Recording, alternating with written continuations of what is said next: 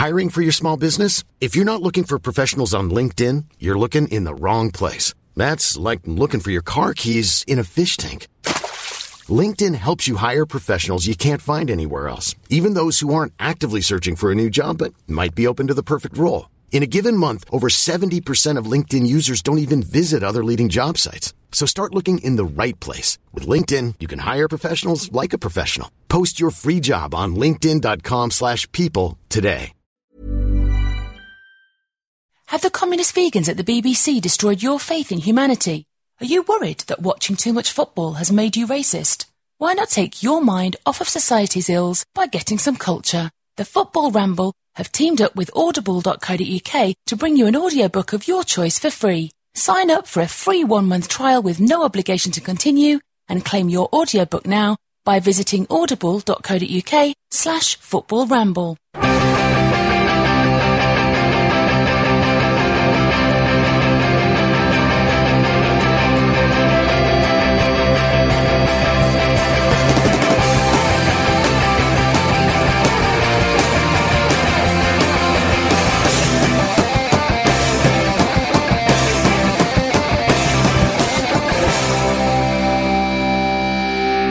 Put your dinners down, ladies and gentlemen, and welcome to the Football Ramble. My name's Marcus, and I've got Pete with me. Luke is dead! And Jim. Hello. But Luke's not here. He's dead! Yep, he's not dead. He's not might dead. be dead. He might be dead. I really hope he Well, it isn't. depends when you're listening. Yeah. Because this is on the internet, and that'll be around forever. If it's 100 years from now, we're all dead. There's not much of a boast.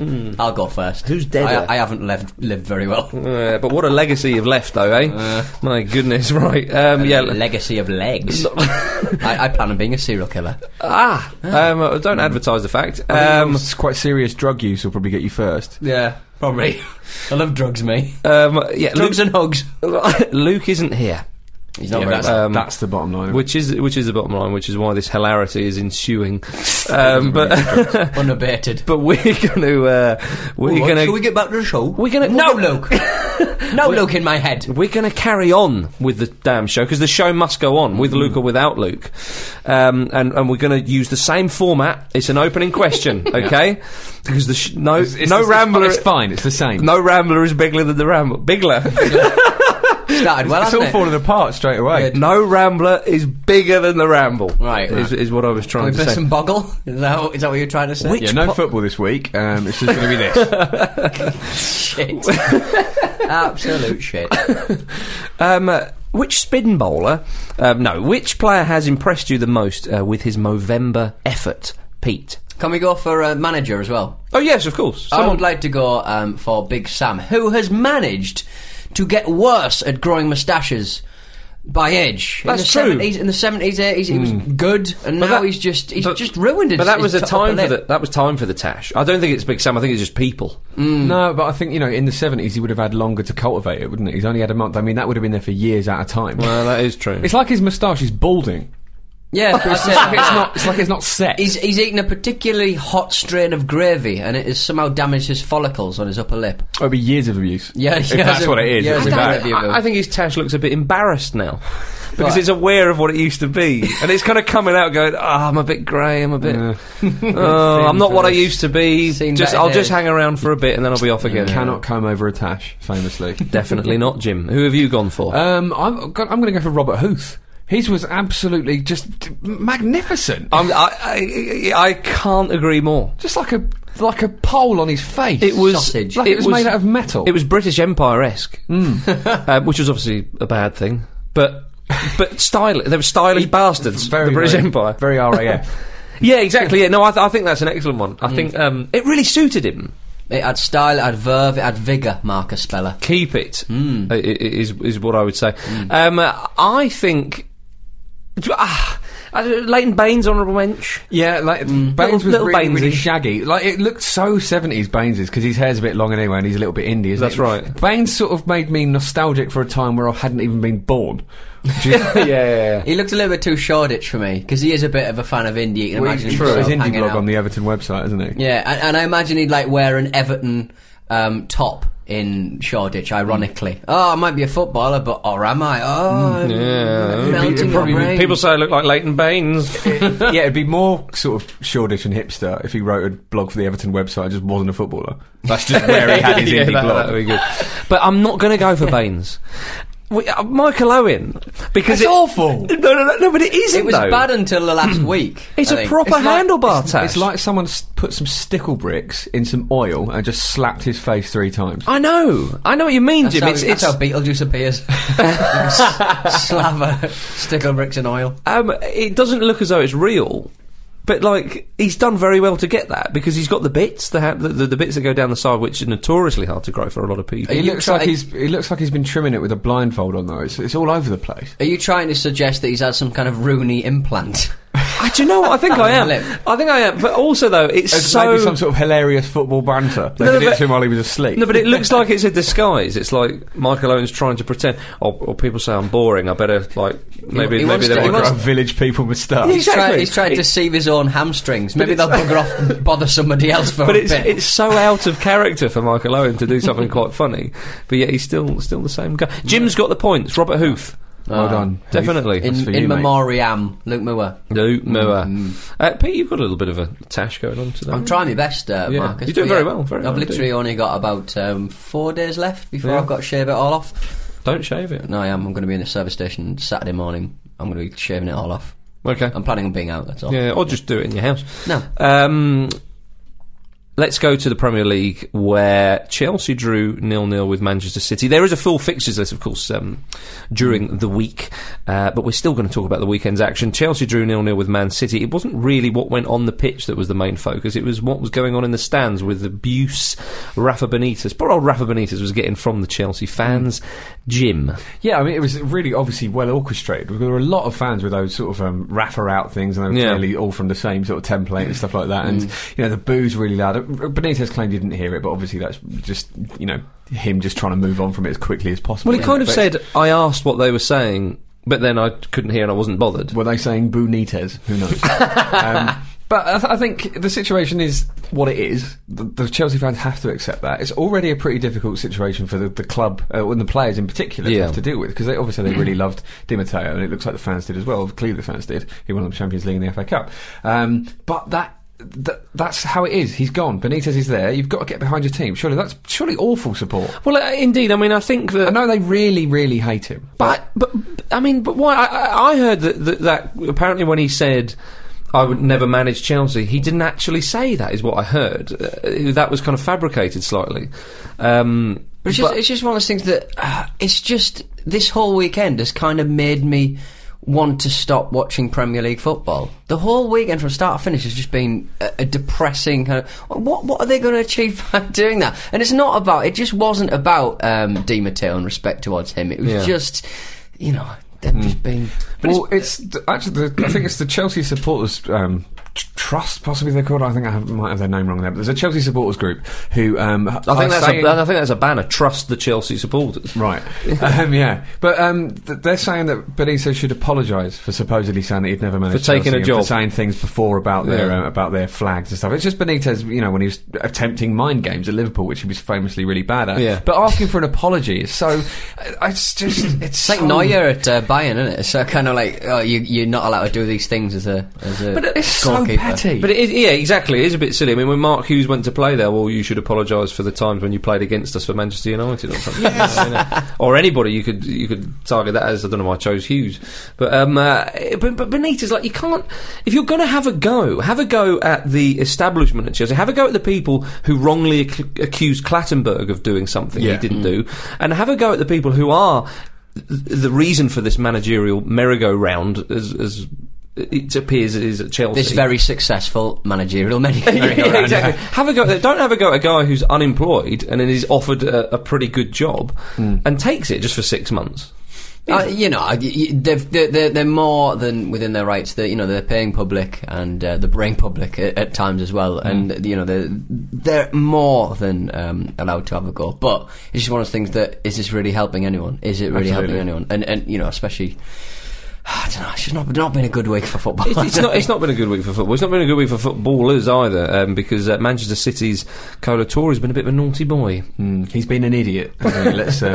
What's happened, Jim? What's happened? What's happened is Kolo Touré has been telling a student, allegedly, this is all alleged, he claims to never have met the girl, but he was telling a student that he was a car salesman who also did charity work in Africa, allegedly, and was allegedly just having an affair with this girl for 2 alleged years. And do you remember Marlon Harewood? Alleged penis.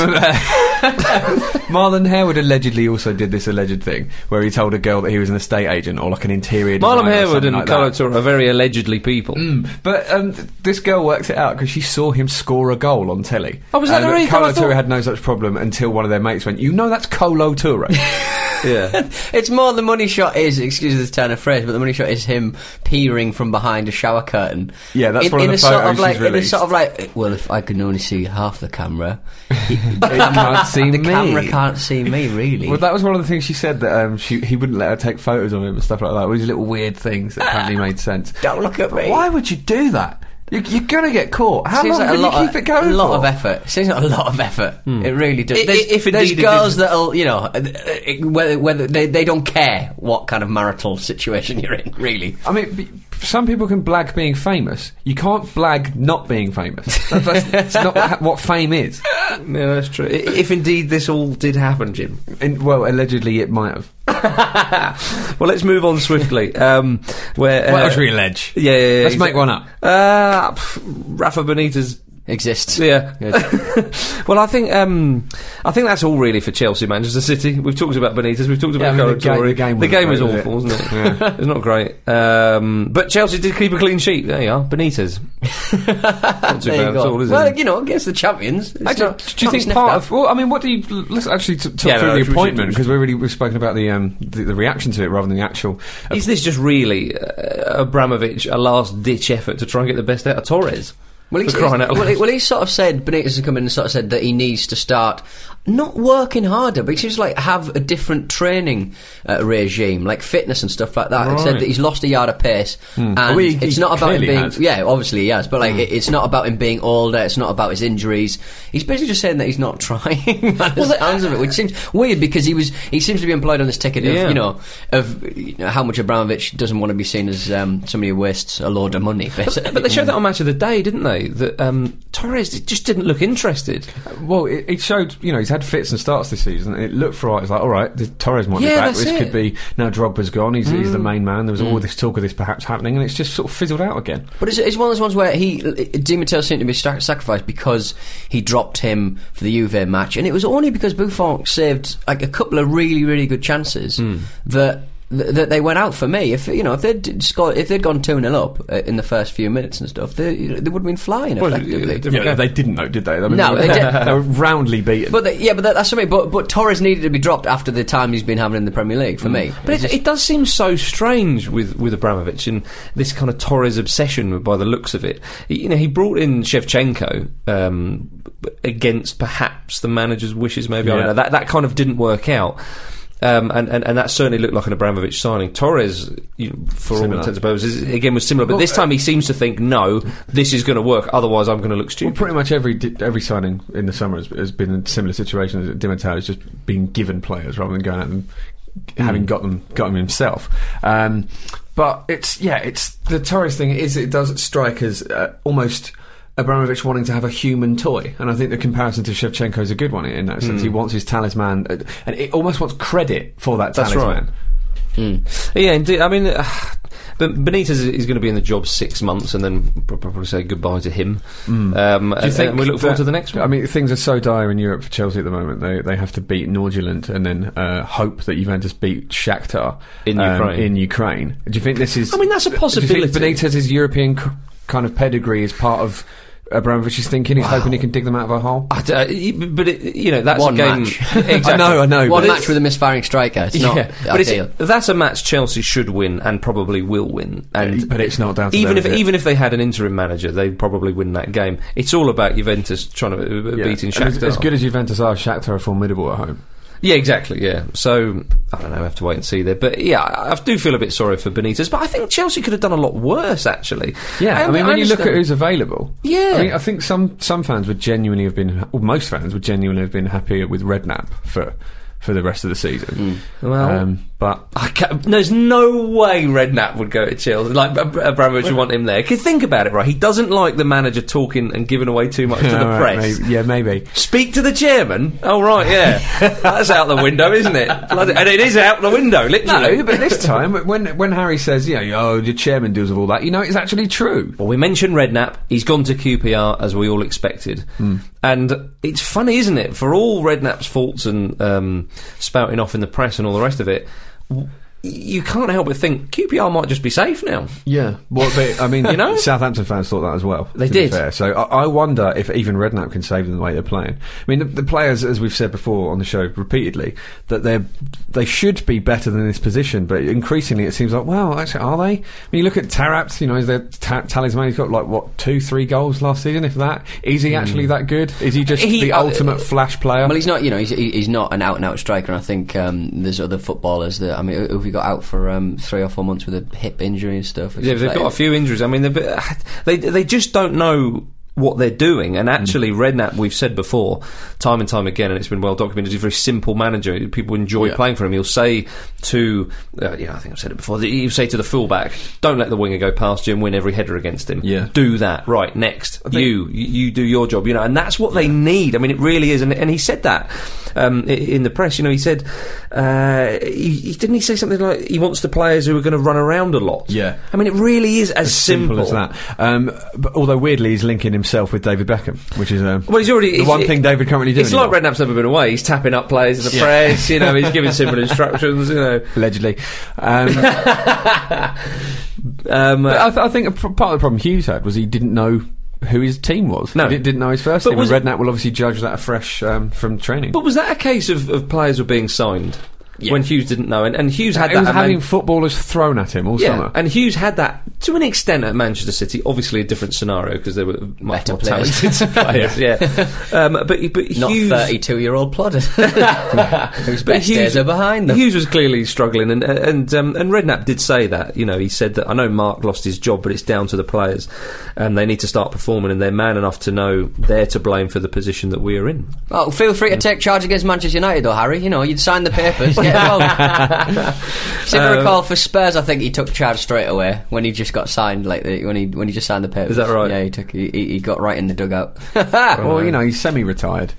He is. He's probably going to sit a couple of games out here and there. He didn't he turn on the Bournemouth Christmas lights or something? Did he really? Yeah. Didn't he turn down the Ukraine job? Supposedly that was going to happen, wasn't it? Well, he was adamant it was. Yeah, that's a long ferry from where he lives, isn't it? He was genuinely saying it's only a 2.5-hour flight, so I could spend a couple of days at home in the week and go out there a couple of days a week and at the weekends.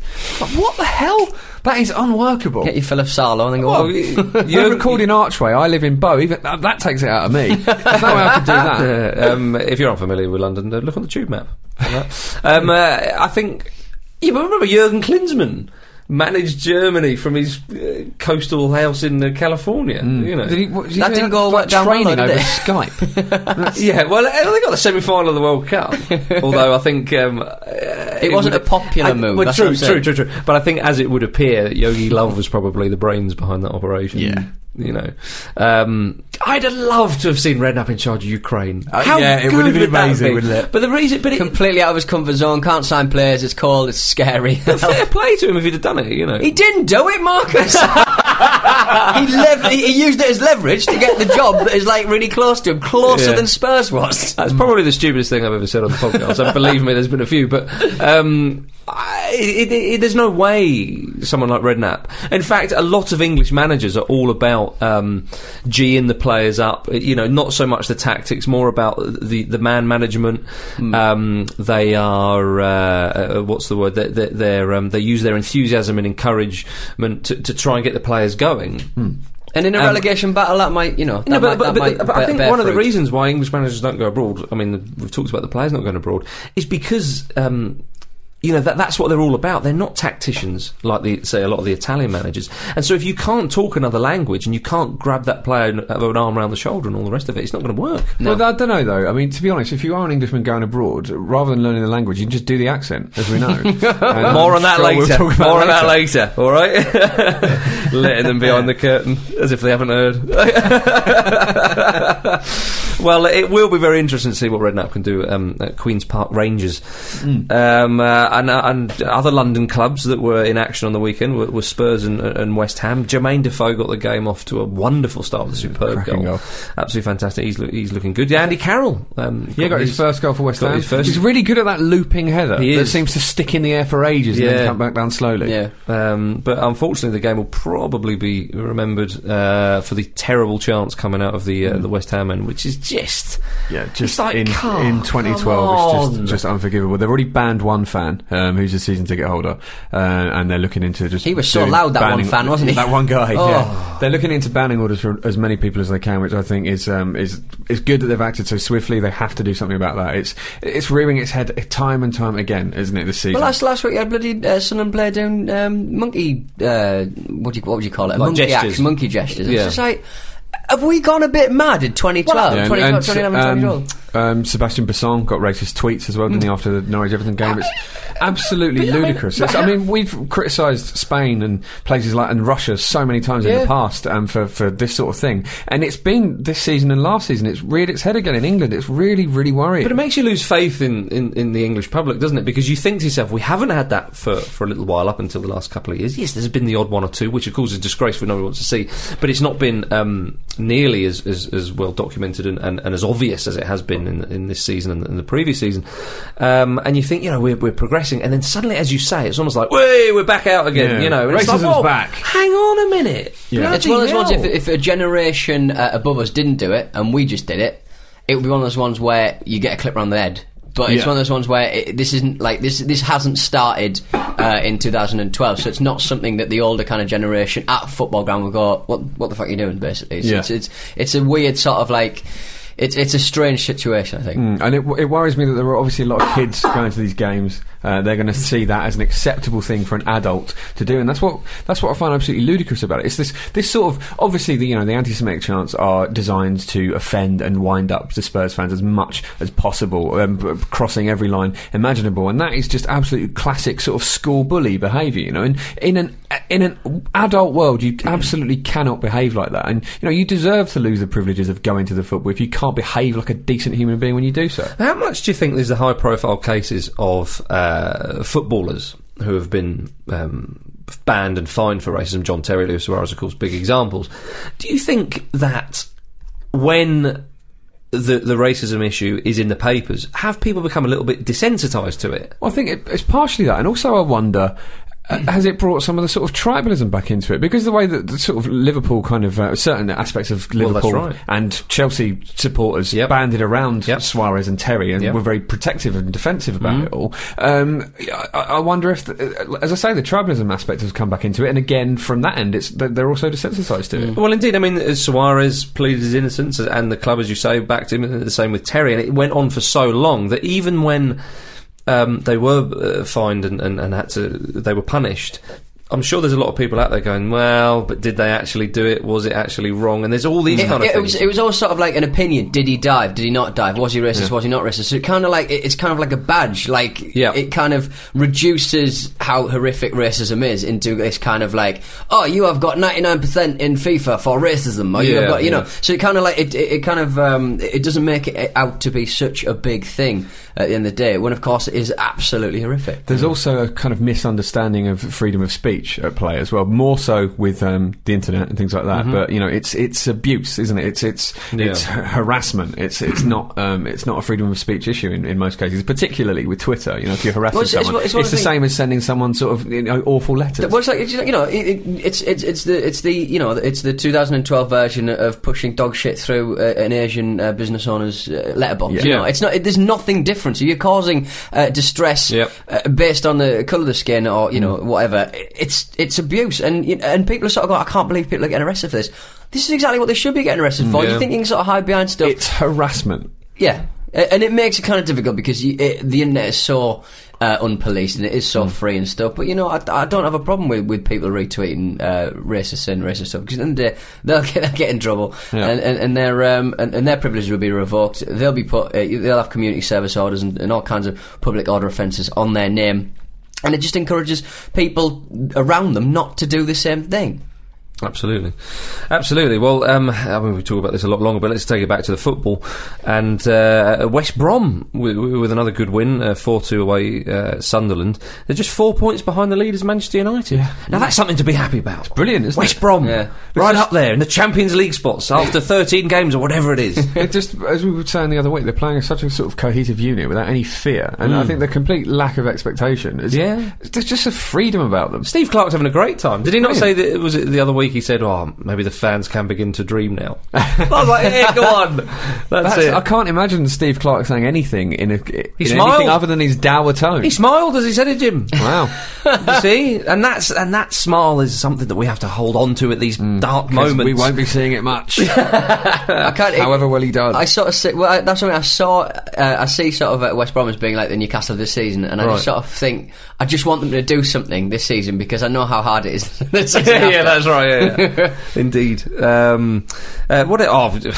Wigan 3-2 against Reading, a perfect hat-trick for Gomez. Yeah, lovely. What about the diving header, Jim? Oh, it was the ball from Bozajul. Yeah, perfect. It's absolutely perfect. It's one of those balls that's put in, and you think if it doesn't result in a goal, the guy putting the ball in should be right pissed off. Yeah, he should get half a goal. Exactly.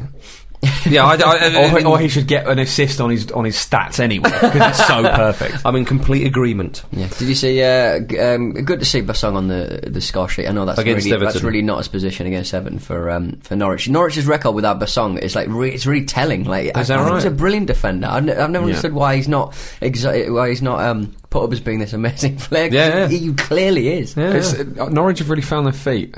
Under Houghton, they're really. That's a great point to get at Goodison. Well, you know, especially in the. I know Everton have dropped a few points lately, but they were looking good. Goodison's always a difficult place to go, no matter what season it is.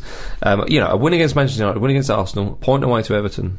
Fun times for the men in yellow, and Delia, of course, and Delia, the men and women. Right, let's move away from the Premier League, and we're going to go to the SPL, ladies and gentlemen. It's happened again. Now, there is a full fixtures list again this midweek, but we can't ignore the fact that Celtic dropped points at home to Inverness Cali. It reminded me of that glorious headline, Super Cali go ballistic, Celtic are atrocious, if you remember from... Yeah. But were they atrocious though, Marcus? Well, they were unlucky, to be fair. I mean, Billy Mackay... Not as good, is it? Billy Mackay... headline. Yeah, exactly, yeah. He got Terry Butcher's men the 3 points with his goal. Philip Roberts sold two defenders in the build-up to that goal. Magnificent. They both, as I remember it, they sort of just slid away forever. Yeah, and it was quite wet, wasn't it? And in their final position, played the striker on side. Yes. Where they rested. It was possibly the greatest assist like curling in the history of the league. Yeah, it was. Yeah. Incredible mugging. Yeah, it was absolutely superb. But Celtic, they've only taken 1 point in their last 3 home matches. I mean, they're still joint top with the game in hand. But Neil Lennon's, the fans were giving him... booing him a little bit. He said if they're not happy, then he'll stand down. Which I think... It sounds like they're not happy, so don't say that. Yeah. What I liked about the whole situation was that he actually said, I regret the bust-up that I had with the fans. He gave a little bit back. He did. And he said, but if I was the manager of Accrington Stanley, I would do exactly the same. Although the way the results are going, I might soon be. Bit rude, middle of the league too, so, you know, come on. And the boss of Accrington Stanley, Liam Richardson, he's 33 years old, he's a coach at Leeds United, and he's in charge at Accrington, and now he's got bloody Lennon on his back. So I'm going to have your job. I'm going to have your job. If Neil Lennon managed Accrington Stanley, why would he be arguing with Celtic fans? Good point, yeah. It's an excellent point. Clearly Celtic have put more emphasis on Europe because Rangers aren't in the SPL. Well, yeah, they maybe perhaps have assumed that they're just going to walk better than they usually are. But in Europe. They're still top with the game in hand. It's a terrible loss they suffered against Benfica. It really dents the chances. Well, I'm not sure actually, because they've got a home game that's winnable, and then Benfica need to win away at Barcelona. I know that the Barcelona result was a special one, but it was kind of an anomaly as well. They're quite blunt in Europe, Celtic. You know, they do seem to panic a little bit. 2-1 at the I know, but I'm just saying they're fairly blunt, aren't they? You know, they nick goals even against sort of sides that are closer to them than I think Celtic will progress. Well, I worry for them, and I wonder if they do go out of Europe. Obviously they went. Well, they're going into the Europa League, weren't they? Potentially, yeah. If they go out of Europe, they've got a domestic trouble to look forward to. Well, if they go out of Europe, that's what I mean. They're just going to power away, I would think. True. Or have they? Because Craig Brown's Aberdeen went to Hibs and won 1-0, and they march into second place. They're on the same points as Hibs with 24. I mean, Craig Brown? Could you imagine it? Could he be hanging a big medal round his neck come the end of the season? Big neck. A little medal round his big neck. Archie, put this round my neck. Could be what we hear. My neck's too big, Archie. And St Johnstone, they're fourth on 23 points. They're only a couple behind Celtic. I mean, lovely old job. No wonder the fans are getting annoyed. Hearts drew 0-0. They're down in 9th. But only 7 points off the top. I mean, this is Scotland, remember? It's absolutely ridiculous. And barely anyone was racist in the SPL, so hooray! Well done. Well done. They were having a go well at done, Ginger humanity. No? Exactly. Please don't leave us, Scotland. Please don't leave us. We need your teachings. Indeed. Right, let's go to the Scotland of the South, or La Liga, as it's called. The League. The League. Rubbish. It is. It really is. Real Betis against Real Madrid. It ended 1-0 to Real Betis. Yeah. And Madrid have fucked it, haven't they? Is it Adrian Adri, the Betis keeper? He was bloody brilliant. He was, wasn't he? He was fantastic. And Benyat with a lovely goal as well to win it for Betis. Mourinho. I mean, it's a funny one with him because he just every time in the league after a game he makes noises that he's not having a good time, and it's almost like, if you sack me, I don't really care. Do you know what I mean? Like, he was moaning. He said he was talking about how his team had to play in quick succession a couple of games, and we don't have this kind of squad, do we? Yeah, exactly. We don't have any sort of squad. I need a bit more money. He said we talked about but these players are professional, and you have to take into account mental toughness, ambition and spirit. A player of 23, 24 should be able to play 2 games in 4 days. As always, because I speak out and I'm the only one who has spoken out, I'll be the bad guy. And he says, when we win, we all win, but when we lose, the coach loses. Why is it always my fault? And he said, La Liga race is still open, but we're neither optimistic nor pessimistic. I can't focus on a single competition. I mean, it's very strange for I'm practically league drunk. Do you think Jose's looking at Pep Guardiola just swanning about New York, having a lovely time, thinking, I want me some of that. Yeah, I want a break. To be fair, Mourinho, that job, it's been all go for him, hasn't job it? there is in football. Yeah. I want to do a knee slide up, I don't know, Sunset Boulevard or something. It'd be lovely this time of year. But I mean, because you're right, it just seems like he's not that bothered. Yeah, it like really he already does. Just sort of doesn't care if they win the league or not, which they almost certainly won't. But his body language is often that he doesn't care. But then you look at the game against Manchester City when he's knee sliding on the pitch. It's Europe, it's different. He loves it. True, but I think he does care deep down. But I think, does he give the impression of, well, this might not actually end as well as it did at Porto and at Inter? Chelsea, he departed from the club during the season. It was only a month or two, whatever it was. So that's slightly different, but he ended Inter. But the difference is he made Chelsea what they are. Yeah, exactly. So he still achieved so much. He walked away from Porto, Champions League, thanks very much, I've done all, you're completed. Yeah. It's the same with Inter. He moves teams up a level. You know, exactly. That's generally the Mourinho effect. I mean, I've built me fort, Benitez knock it down for me.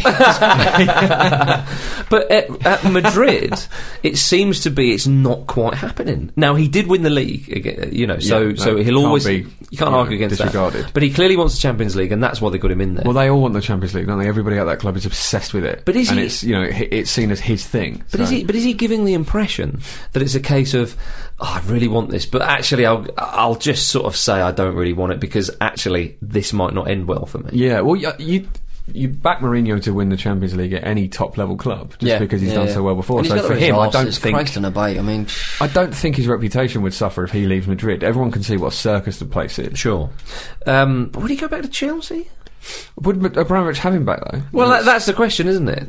Because come the summer, But I think Abramovich wants Barcelona, doesn't he? In West London. Look at the players he signed. Tricky technical little players like Hazard, Juan Mata, even Marco Marin is supposed to be that. Yeah.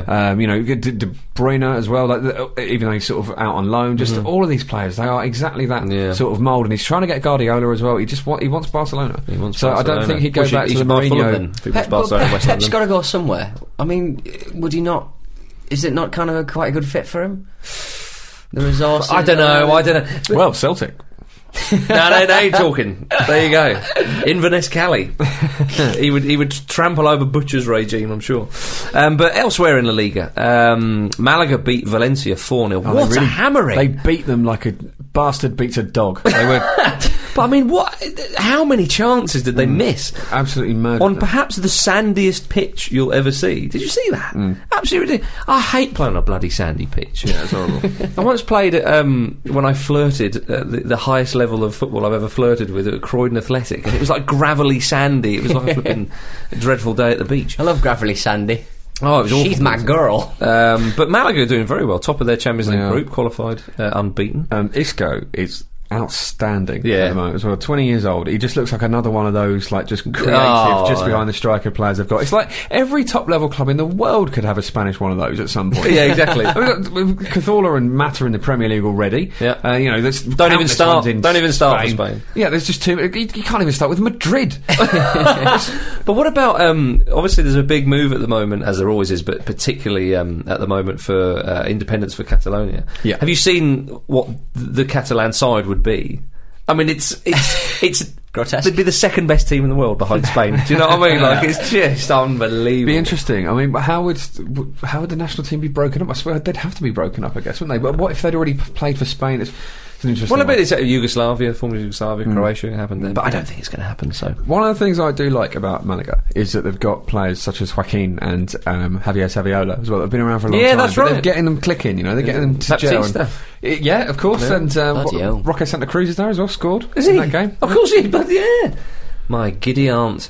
Another 4-0 drubbing was Atletico Madrid 4, Sevilla 0. Falcao, with his first goal for a few weeks, scored a penalty. It was his 50th goal for the club. So he's earned his rest then. He does, yeah. He was also bigging up Brazilian Ronaldo in the week, as if we couldn't love him anymore. 50 goals in 63 games for Atleti. He's the fastest player to score 50 goals in the history of the club, and they're still only 3 points behind Barcelona. It really is great to see them. What's interesting about that as well is that Atletico are a bit of a bogey team for Barcelona sometimes. They've beaten them at the Nou Camp a couple of times in recent years. So, I mean it's going to be a good one. Yeah, they could give them a bit of a push. They could make it interesting. I'm sure Barcelona are going to walk the league game, but let's hope Atletico can keep it up there, and that Falcao can still be so dreamy. I don't think there's any worry about that. Talking of 4-0s, Barcelona beat Levante 4-0. Didn't Messi set some mental record for number of braces in away games or something mad like that? Something absolutely He's incredible. a one-man stat machine. Somebody just follows him around going, "Oh, that's a lot of coffee you've made a day, Lionel." Yes, I have made the most amount of coffee in the world. Well, they are getting so convoluted. Indeed. Did you see when Martin Montoya came on for Dani Alves? After only 14 minutes, Alves picked up an injury. All of the Barcelona players on the pitch, those 11 players, were products of the Barcelona Youth Academy. La Masia. Yeah, which is fantastic. And Xavi commented after the game, he said, Louis van Gaal, obviously former Barcelona coach, said once that his dream was to see 11 academy players together on the pitch, and today it became a reality. That is staggering, isn't it? Absolutely staggering. That's it. What else can you say?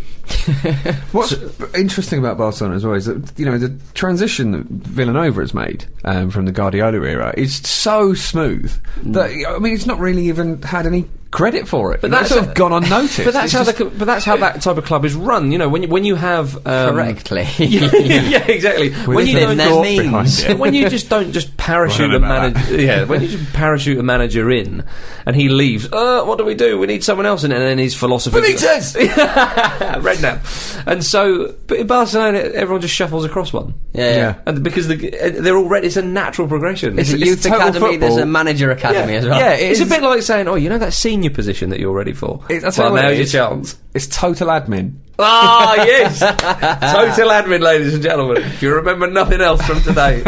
Oh, glorious. Right, let's go to Serie A, where Milan beat Juventus 1-0. They're having a bit of a wobble, aren't they? This tends to happen when a team loses a big unbeaten run. They lose a couple of games in quick succession. Fabulous penalty. Fabulous 3 points for Usain Bolt celebration, didn't he, weirdly? Oh, yes, he did. We gave... Got an hand to it, though, didn't he? I think the keeper, as I recall. Well, this is it. When I was watching the game, I remember thinking, I gave Robinho a little bit of stick. And then even the penalty, I thought, he was lucky.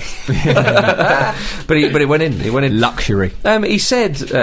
He said in the press recently, Robinho, he's open to a return to Brazil. He said, now there's loads of money there again. Exactly. He said, we never know what will happen tomorrow in football, but I can't say I wouldn't prefer... I wouldn't play for another team, although I made it clear that Santos are the club that I love. I've been sounded out by Grêmio, Atletico Mineiro, and even rival Sao Paulo. Let's see what happens. So when you say you never know what's going to happen, there are some definite possibilities that you can choose from. I love it. Galliani, Milan vice president, just said in response to that, Robinho will remain at Milan. It's good to see, because we did worry about Milan, and they're still down in the doldrums a little. Oh, they are still. I say doldrums. I mean, well, they're still way off the pace, aren't they? But that's, they need a win like that to rebuild their confidence. Well, they do, but Inter couldn't capitalise on that. They lost 1-0 away. Juventus have. They've been quite lucky like that. They have been lucky. In a way. Other teams keep sort of cocking up. Well, Napoli haven't. Napoli are 2 points off that first spot because they won 1-0 away at Cagliari. But Inter, they did lose 1-0. They're 4 points behind Inter. There was a great stat from that game which I quite liked, which I saw on Twitter at Who Scored, said Jonathan Biabiani completed more successful dribbles, 8, than any other player has in a game in Europe's top 5 leagues this term. Well, again, that takes a lot of time to process in my mind. I'm going he's absolutely rapid. I read somewhere that he can run the 100 metres in just off 10 seconds, like 10.03 or something. Wow. Didn't I read a day that Leighton Baines says that the best 11 seconds, the most assist, the most lucrative footballer in Europe from his position or something like that. I think I heard something like that as well. And Alex Ferguson wants him now instead of Ashley Cole. I think it's all paper. Isn't it something to do with chance creation? Yeah, that's right. Yeah, and he gets a lot of assists, a lot of crosses in. Yeah, obviously he does, but I didn't realise it was so good in. Yeah. He was so good in Europe. That's the weird thing. Sign him up. Let's go to Palermo 3, Catania 1. Your man Fabrizio Micheli, Pete, you scored your favourite goal of the season. I like Micheli as well. Yeah, he's a little bulldog. Lovely little player. Scored his 100th Serie A goal in style. Great. Ball came into him, touch, top corner. It was not a problem. It's not a problem. Palermo Catania is one sort of fancy kitted game, isn't it? It really is. Glorious. Yeah, absolutely. What else happened in Italy of late? Well, Lazio in the... Yeah. No. Oh, yeah, they've been at it again, bastards. Yeah, shocking scenes there. As always, I'm afraid we've come to expect that. But it was nice to see Gaza at Lazio V Spurs did a lap of honour around the pitch. I didn't realise how much he was like loved. The eagle. Like the eagle. Easy. He won Lazio banner in honour of Gascoigne Red. Lion-hearted, headstrong, pure talent, real man, still our hero. I didn't realise, he absolutely loved. Yeah. Absolutely loved, yeah. So, well done, Gaza. Well, he was something different, wasn't he? He was just such an exciting player as well, He's loved everywhere where he was there properly. That's true. I'm sure, Middlesbrough fans don't have the best memories, but, That's true. League 1, you say. Oh. Let's go there. PSG 4, Troy's 0. Troy. That'll do that. Just make a sort of French noise. Ibrahimovic, 2 assists and 2 goals. He's just bossing it, isn't it? It's hilarious. It really is. He said in the press that he'd probably never play in England now, but he'd know he'd score goals there because he can score goals anywhere. It is a bit of a shame, isn't it? It really is, yeah. That he never came. I think part of it is the sort of, the whole, the big game bottler thing stigma that he has here rather than kind of anywhere else. That's right. Seems to be the case. I think maybe he's done it almost to spite us, personally. Yeah, I think so. Because that's the sort of thing he does. He also said it would be great to have Beckham at PSG. I don't know. He wants the ball high and in front of his face, basically. and to be fair, David Beckham knows exactly. If he can pinpoint it. That's the one thing he can do. Just give him the ball and it'll be on his napper. So get it in. That's a fair point. Fair point. I mean, Beckham. Surely at 37 he can't be going to a big... I mean... I would be surprised. I imagine they want him though, Australia. Didn't they make the... No, I think PSG actually came out and said no, we're not interested. Although they did tweet that Ashley Cole was coming to join them, and that tweet was deleted quickly. Tweleted. Good. I mean, Beckham... Detweeted? No, that'll do. Go on quickly. They both work. Where's Beckham going to go? Well, there's talk that he'll do 10 games in Australia, and I can imagine that will happen given that that's such a short amount of time. Yeah. I don't know, because Sven's still in Thailand. Shut up. Surely he's not... Shut up, Marcus. Surely he's not going to go to QPR for a relegation battle. I wouldn't... Oh, yeah, I know. At 37, do you really want to go and play for that? Get your legs snapped by some player. But Ibra also said that he wanted Mario Balotelli to join the club as well. Yeah. Specifically, he actually said... to spar with? Well, he actually said at his age he has the potential to be one of the best strikers in the world. I think he has matured, and I know he would like to play with me again. So yeah, he would. It wasn't like, I want to play with him. He wants to play with me. Treat yourself, Mario. Come and play with me.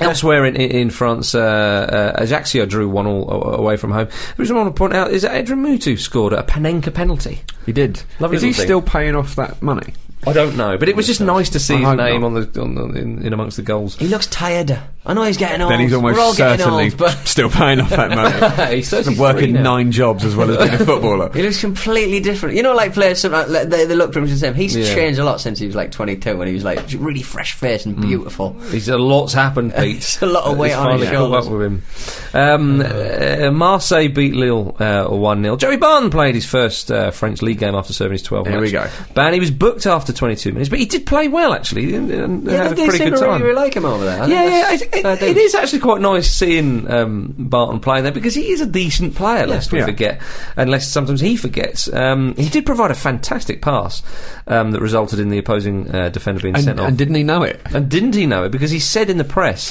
while speaking in a French accent, that people forgot about the ball that killed the defender or whatever, got him sent off. They were talking about a foul he made instead. Yeah, and then he went on in that French accent, but speaking English, to say that the French league is boring, and one thing and another. I thought, Joey, come on, mate, you've had a good debut. Do your talking on the pitch. He's a pantomime bad guy. That's just what we want from Joey Barton, surely. Do you think? No, it's nice to have him back, even if he is in a different country. Highest compliment I can pay him is that he's not boring. No, absolutely he's not boring. No, but I think, he's not putting cigars out in people's eyes anymore. I'd much rather he was doing this. Well done. Now it's brioche. Welcome back to society. Now it's you know what I mean? Lit brioche. But I love that he did the exact same thing that Steve McLaren did with the accent when he kept going, as if he was trying to think of the translation. Yeah, and there was an amazing bit where he said something. I don't know this, I remembered. There was an amazing where he said something, he just went, "Who remembers when you finished second in the Olympics?" Puh. And it was like the most... It was the puh. It was that he did it twice. But it's the kind of like... It's hearing Arsene Wenger when he obviously he's excellent at English, but when he can't think of a word, he goes, He does that in his life, but he doesn't know the language. I still don't know it. All that doesn't make you think of words. I tell you what, you know you've done a bad one when Jim White is having a pop at you. Big Jim White went off auto cue for about 30 seconds and was having a dig. I was all right, Jim. Bloody hell. Back in your box till transfer deadline day. You've had your fun. Oh dear. But that's not all the good stuff that was coming out of France. Ramon Domenech. Do we remember him? Of course we do. And how little we knew of thee. But we're going to know a little bit more because he's written a book called All Alone. All Alone. He's such a... All Alone. Raimondo here, I'm all alone. Well, it's not going to be like life and soul of the party, is it? No. Lonely Raymond. Is it like a critical response to being a nothingness? The audio book will be read by Joey Barton, of course. I would have gone for It's a Shame About Ray. I would have gone for that. Ah, yeah, that could have worked. Everybody hates Raymond. A lot of it is concerned with the 2010 World Cup in South Africa. A couple of he still is. South Africans have forgotten it. Yeah. Focus on something on the horizon. Didn't something happen there? Yeah, that's right. Yeah. sweaty old people going, yeah, something. Is that a set? Dancing with bags of money? Ah, no, surely not. There's hard hats on it. Why is that cooling tower FIFA branded? What has happened here? Where are our homes? Oh, come on. Oh, come on now. Dear. Sorry. Well, brutal regime FIFA run there. Anyway, a couple of bits and pieces from All Alone. So good. All Alone. It's perfect. He said, Ribery doesn't like Gourcuff, that's for sure. This is obviously... I just like the way he said, Ribery don't like, that's for sure. Yeah, oh yeah, I'm dropping knowledge bombs left, right and centre. I witnessed that. Witnessed the entire incident. Before the Uruguay match in the 2010 World Cup, he said, I told Gourcuff, you have the keys to the match, it's down to you. The worst thing was Ribery's look. He can't help that, to be fair. I'm just going to say. He's a funny looking lad. But then he went on to say that he's the same as Anelka and Henry. Everything revolves around their belly buttons. If you're talking about anatomy, well, it's pretty much centre, isn't it? I don't know. When things go wrong, they're the first to jump ship. A senior player warned me about Ribery in 2008, and I gave him the keys to the team. Always about the keys. What a moron I am. All alone again, Raymond. That should be like the subtitle. All alone. What a moron I am. That should be at the end of every paragraph. All alone again. Yeah. It'll be his, and in the end, I had the last laugh. Honestly, everything revolves around your belly button, Marcus. Everything.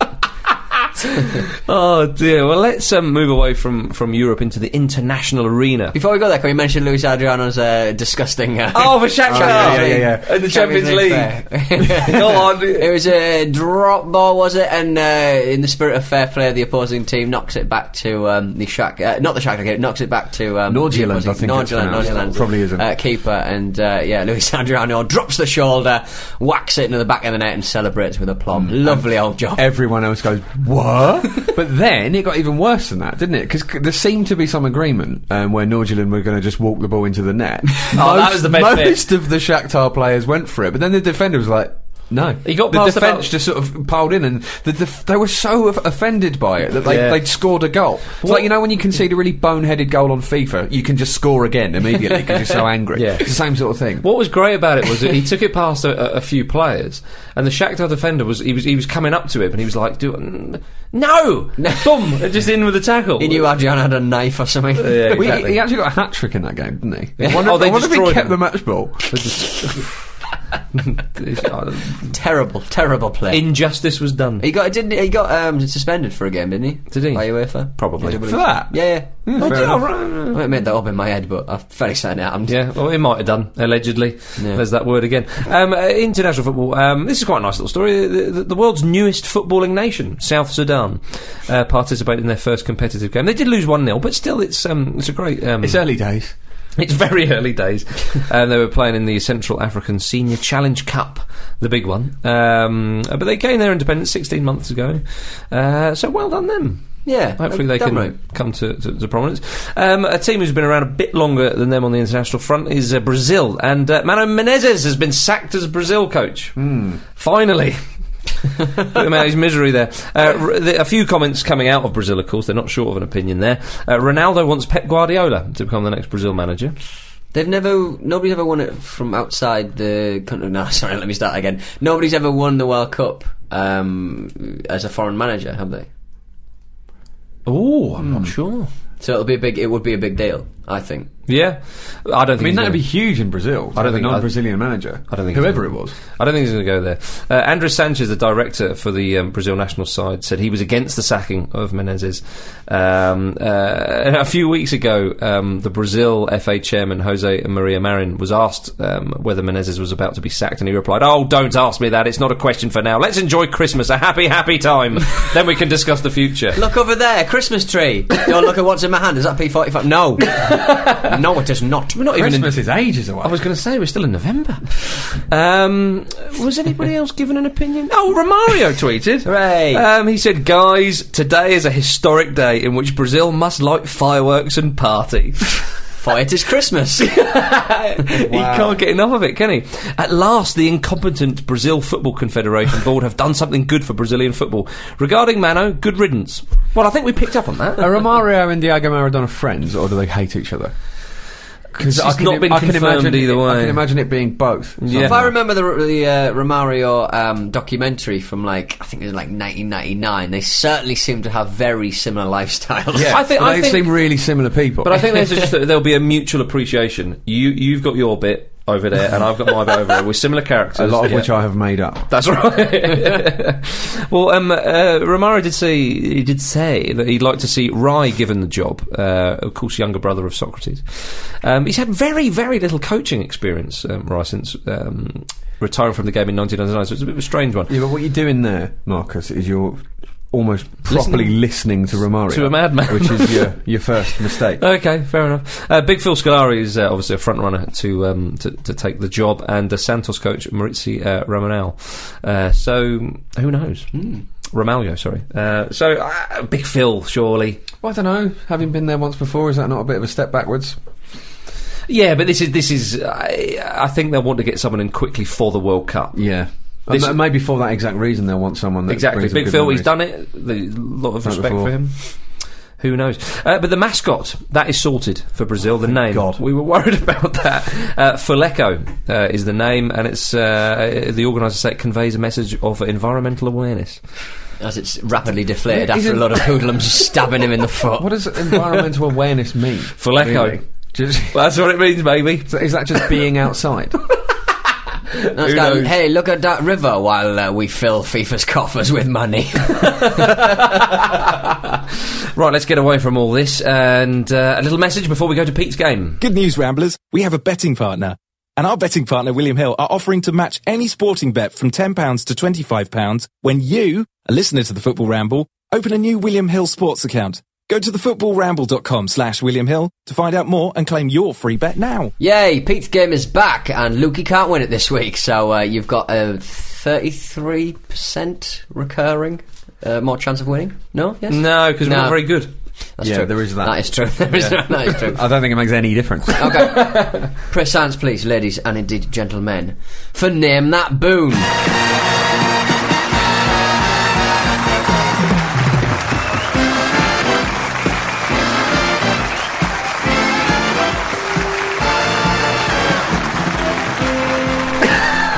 Amos Boone, I think he's Singapore It'll do. goalkeeper. It'll do. Wow.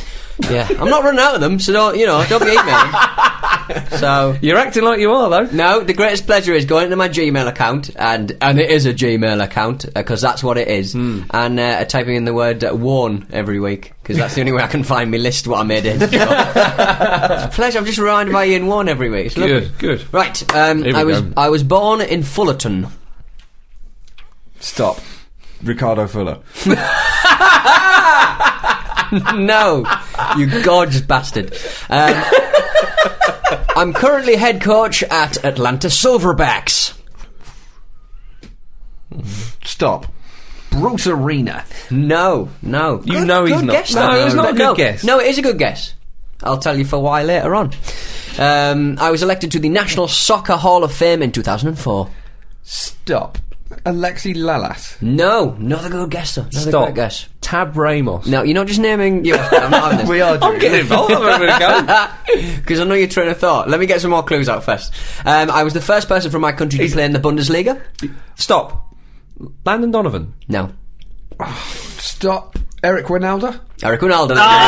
Good boy. Good boy. I scored the first goal ever in Major League Soccer. As a child, I won the state championship, and my dad was the head coach. Eric Wijnaldum. I don't know if Landon Donovan did he.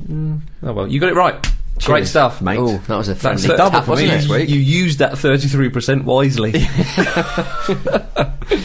Shall we have a profile? Ladies and gentlemen, it's time for a profile. My goodness, we've made it. And this is India's greatest ever player. It's Baichung Bhutia.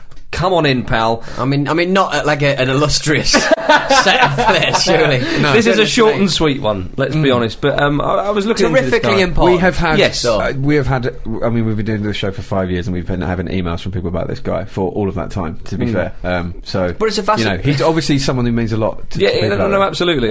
Football is a growing sport. And let's be honest. We'll say now he's not played for any of the European giants. Or he played for Bury. Whoa! You're giving the game away here. That's the big finale. All right. And then he went to Bury, get him in. But was it? But we'll explain why.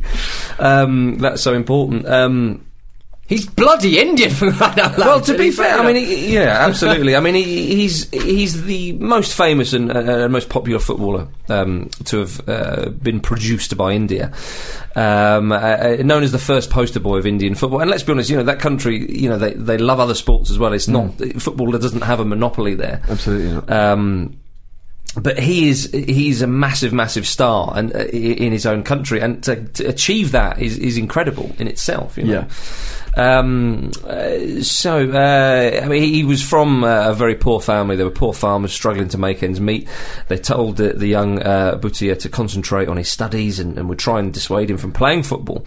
And again, not that many role models in the country, especially in the region where he's from, Sikkim, which is, well, up until recently, didn't even have a big football club. I mean, you hear that. You hear this about a lot of players, or not necessarily being dissuaded as such, but the idea of them becoming a professional footballer being sort of a kind of crazy dream, and then they make it against all the odds because they're actually quite good. But in India, where I imagine there's there aren't that many professional teams. Sorry, son, did you say cricket? No, no, definitely said football. Yeah, exactly. You can. I mean, that's a hell of a journey he's taken from beginnings like that, where even at the start of his career, or the very inception of him wanting to be a footballer, he came up against opposition. That's right. I mean, I think it was his uncle or something like that who were like, no, you can do this, and gave him a lot of inspiration. And he loved football so much, and after impressing at an inter-schools tournament, he was given the chance to leave school and become a professional footballer at the age of 16, and started playing professional football against the many odds. And he signed for East Bengal Club, who are one of the big sides in India. He didn't play too many times for them and left 2 years later to join JCT Mills. And it was around this time in 1995 where he got his first call up to the Indian national team, scored on his debut and became India's youngest ever scorer at the age of 19. So turning heads in his homeland, and back at his club he won the Indian National Football League, was top scorer in the process, Indian Player of the Year. So from a young age it was kind of like, this guy's standing out, he's different, and a lovely lad as well. Lots of people say that about him, just poster boy, lovely guy, and all the rest of it. Almost like the sort of David Beckham of India, really. A bit of the Lineker about him as well. Yeah, absolutely. The Lineker we used to know. The one we won't allege anything about. But he returned to play for East Bengal Club after that and scored the first ever hat-trick in the big local derby between East Bengal Club and Mohun Bagan. And the rivalry between those two sides is absolutely enormous. I mean, the fixture holds the record for the largest sporting attendance for an event in India. Really? Yeah, which is quite remarkable. And on that famous day in '97, he was playing for East Bengal Club. 131,000 were at the game. Wow, absolutely phenomenal stuff. And it's fitting that Bhutia scored the first ever hat trick in the club's in the history of the fixture. I think it's only been done once after that. One of his they've only had that derby twice. No, sorry, the hat trick in the derby. Right. Sorry. So one of his greatest achievements came 2 years later in 1999 when he became the first Indian player to play professional football in Europe. Now, we can't. It's not Real Madrid. It's not Barcelona. It is Bury in the old second division in English football. But still, it's a great achievement. Yeah, but the first one to do it. But it's one of those ones where it's like, they just don't play enough football in that country, and for its size, it's kind of like, I think they're quite ranked quite high for their population, but it's just not played quite so much. I mean, they sort of go back and talk about the caste system, whether that has something to do with it, how it's like it's seen as being a lower class sport compared to cricket, which is a little bit more revered, so to speak. But it's just, and the weird thing about Indian the national team is, which I'm sure you'll come on to, because obviously he played for them because he was the best footballer, is that they don't allow dual nationalities. So, like, for example, Michael Chopra couldn't play for them because they wouldn't give him a passport and stuff like that. So it's they don't help the Indian national team when it comes, sporting teams when it comes to stuff like that. Most of the big European sides do that. Well, most teams do that. Yeah, England certainly. Well, look at most of the decent French sides of the last 20 years have been like African nations have given them the players. So yeah, absolutely, and he became in April 2000 the first Asian-born player to score in the English professional game against Chesterfield. Again, take that, Chesterfield. Yeah, exactly, and they did on the chin. India's huge as well. I know. Yeah. It's hard to sort of it's just one guy and stuff, but that's bloody huge. It really is. It really is. I mean, he scored a few goals there, not too many. His time was dogged a little bit by injuries, but he's earned his place in the record books. Absolutely. For that time in Bury. He returned to India after playing. He played for a few more teams and then went back to East Bengal. Didn't he club. Actually have some injury trouble while he was here as well? He did. Maybe limited. That's right. Yeah. So anyway, he eventually found his way back at his beloved East Bengal club, and he went there a couple of times between different clubs. Their rivals as well, Mohun Bagan, went to them. It's quite strange, actually, kind of almost like a bit of a yo-yo between two rival clubs he signed for. But East Bengal, most players who've played in Italy. Yeah, exactly. But East Bengal club was where he did his best he stuff. Felt at home. Exactly, yeah. And wherever he went, he was loved. He really was, and he scored goals, and he lit up the stadiums or stadia. And his international career is very impressive as well. I mean, he's the first player to reach 100 caps for India, amassed a total of 107 international appearances, scored 43 goals for India, which is a record, of course. And he played in the start for India in a number of cup competitions that we in Europe are quite unaware of. The Nehru Cup, LG Cup, the South Asian Football Federation Championship, all these kind of things. But they mean a lot. How do we get into such cups? Well, Eurosport probably. Not by definition, though. But these, those tournaments mean a lot to the people from those countries. I mean, you get people like North Korea playing, Pakistan. You can only play what is in front of you. Exactly. They did qualify for the Asian Cup, but I think they got knocked out in the first round. But he a very important player, and you can't take away those cups and those memories and those great times for those people. Any success they may go on to have in the future, he'll be like a sort of reference point for that. But it's one of those people who should be held up as our David Beckham, like a statesman who in future years could bring the World Cup to India or Pakistan or something he'll certainly be one of those. He'd probably prefer India, you'd imagine, but just he'll do his bit for the continent. No, you're absolutely right. Well, didn't he refuse to carry the Olympic torch he did, in protest at the occupation of Tibet? Yes, he did. Yes, he was. Well, he's clearly a political man. I think that's. Yeah. So I mean, he is a sort of but the fact ambassadorial type, but on his own terms. Yeah, but the fact he was offered the torch. Yeah, shows you how highly the man is regarded in India. He finished his international playing career with a farewell friendly organised for him against Bayern Munich. India v Bayern Munich. Makes you glad to be alive, that kind of stuff, doesn't it? But his should be a lasting legacy. Towards the end of his career, he started up a football club called United Sikkim, and this side became the first team from that region of India to play in India's top flight. And Bhutia co-owns them and wanted to give the people of his region a team to support, which is fantastic, isn't it? He also started up the... again, like David Beckham. Yeah. He wants an MLS franchise. Well, he started up the Baichung Bhutia Football School in 2010, like David Beckham, to train and inspire young footballers as well. And he retired from the game earlier this year. Although it's funny with some of the interviews you read about him, he sort of says, "Yeah, I've retired. Oh, but if United Sikkim need me, then I'm always on hand." Do you know what I mean? He's one of those players. Has he retired? We could see him again. Who knows? The Sikkim government has built a stadium named after him in his honour. He's interesting enough. He's also the president and founder of the Football Players Association of India after seeing the PFA during his time in England. So he's given a lot back to the game. He really has. Indeed, and he is worthy of his place in the Dean Windass Hall of Fame. Absolutely. And in he comes. Hey. Come on in, my good man. First Indian to enter the Dean Windass Hall of Fame. Ladies and gentlemen, that is the end of the show. If you want to get in touch, the email address is show@thefootballramble.com. The Twitter is @footballramble, and the website is thefootballramble.com, where there's all sorts of wonderful blogs and updates and all sorts. So get yourself over there. And also the 15th of December we're having the Football Ramble drinks. If you go onto our Facebook page, there are links to it there, and it's on the forum. There's all kinds of stuff. You need to either email us or put on the Facebook page that you're coming, so we can put you on our guest list. It's as simple and as unalloyed as that, ladies and gentlemen. There you go. Say goodbye, Pete. Goodbye. Get well soon, Luke. Say goodbye, Jim. Bye. Get well soon, Luke. And it's goodbye from me. See you next time, peeps. Peeps, honestly.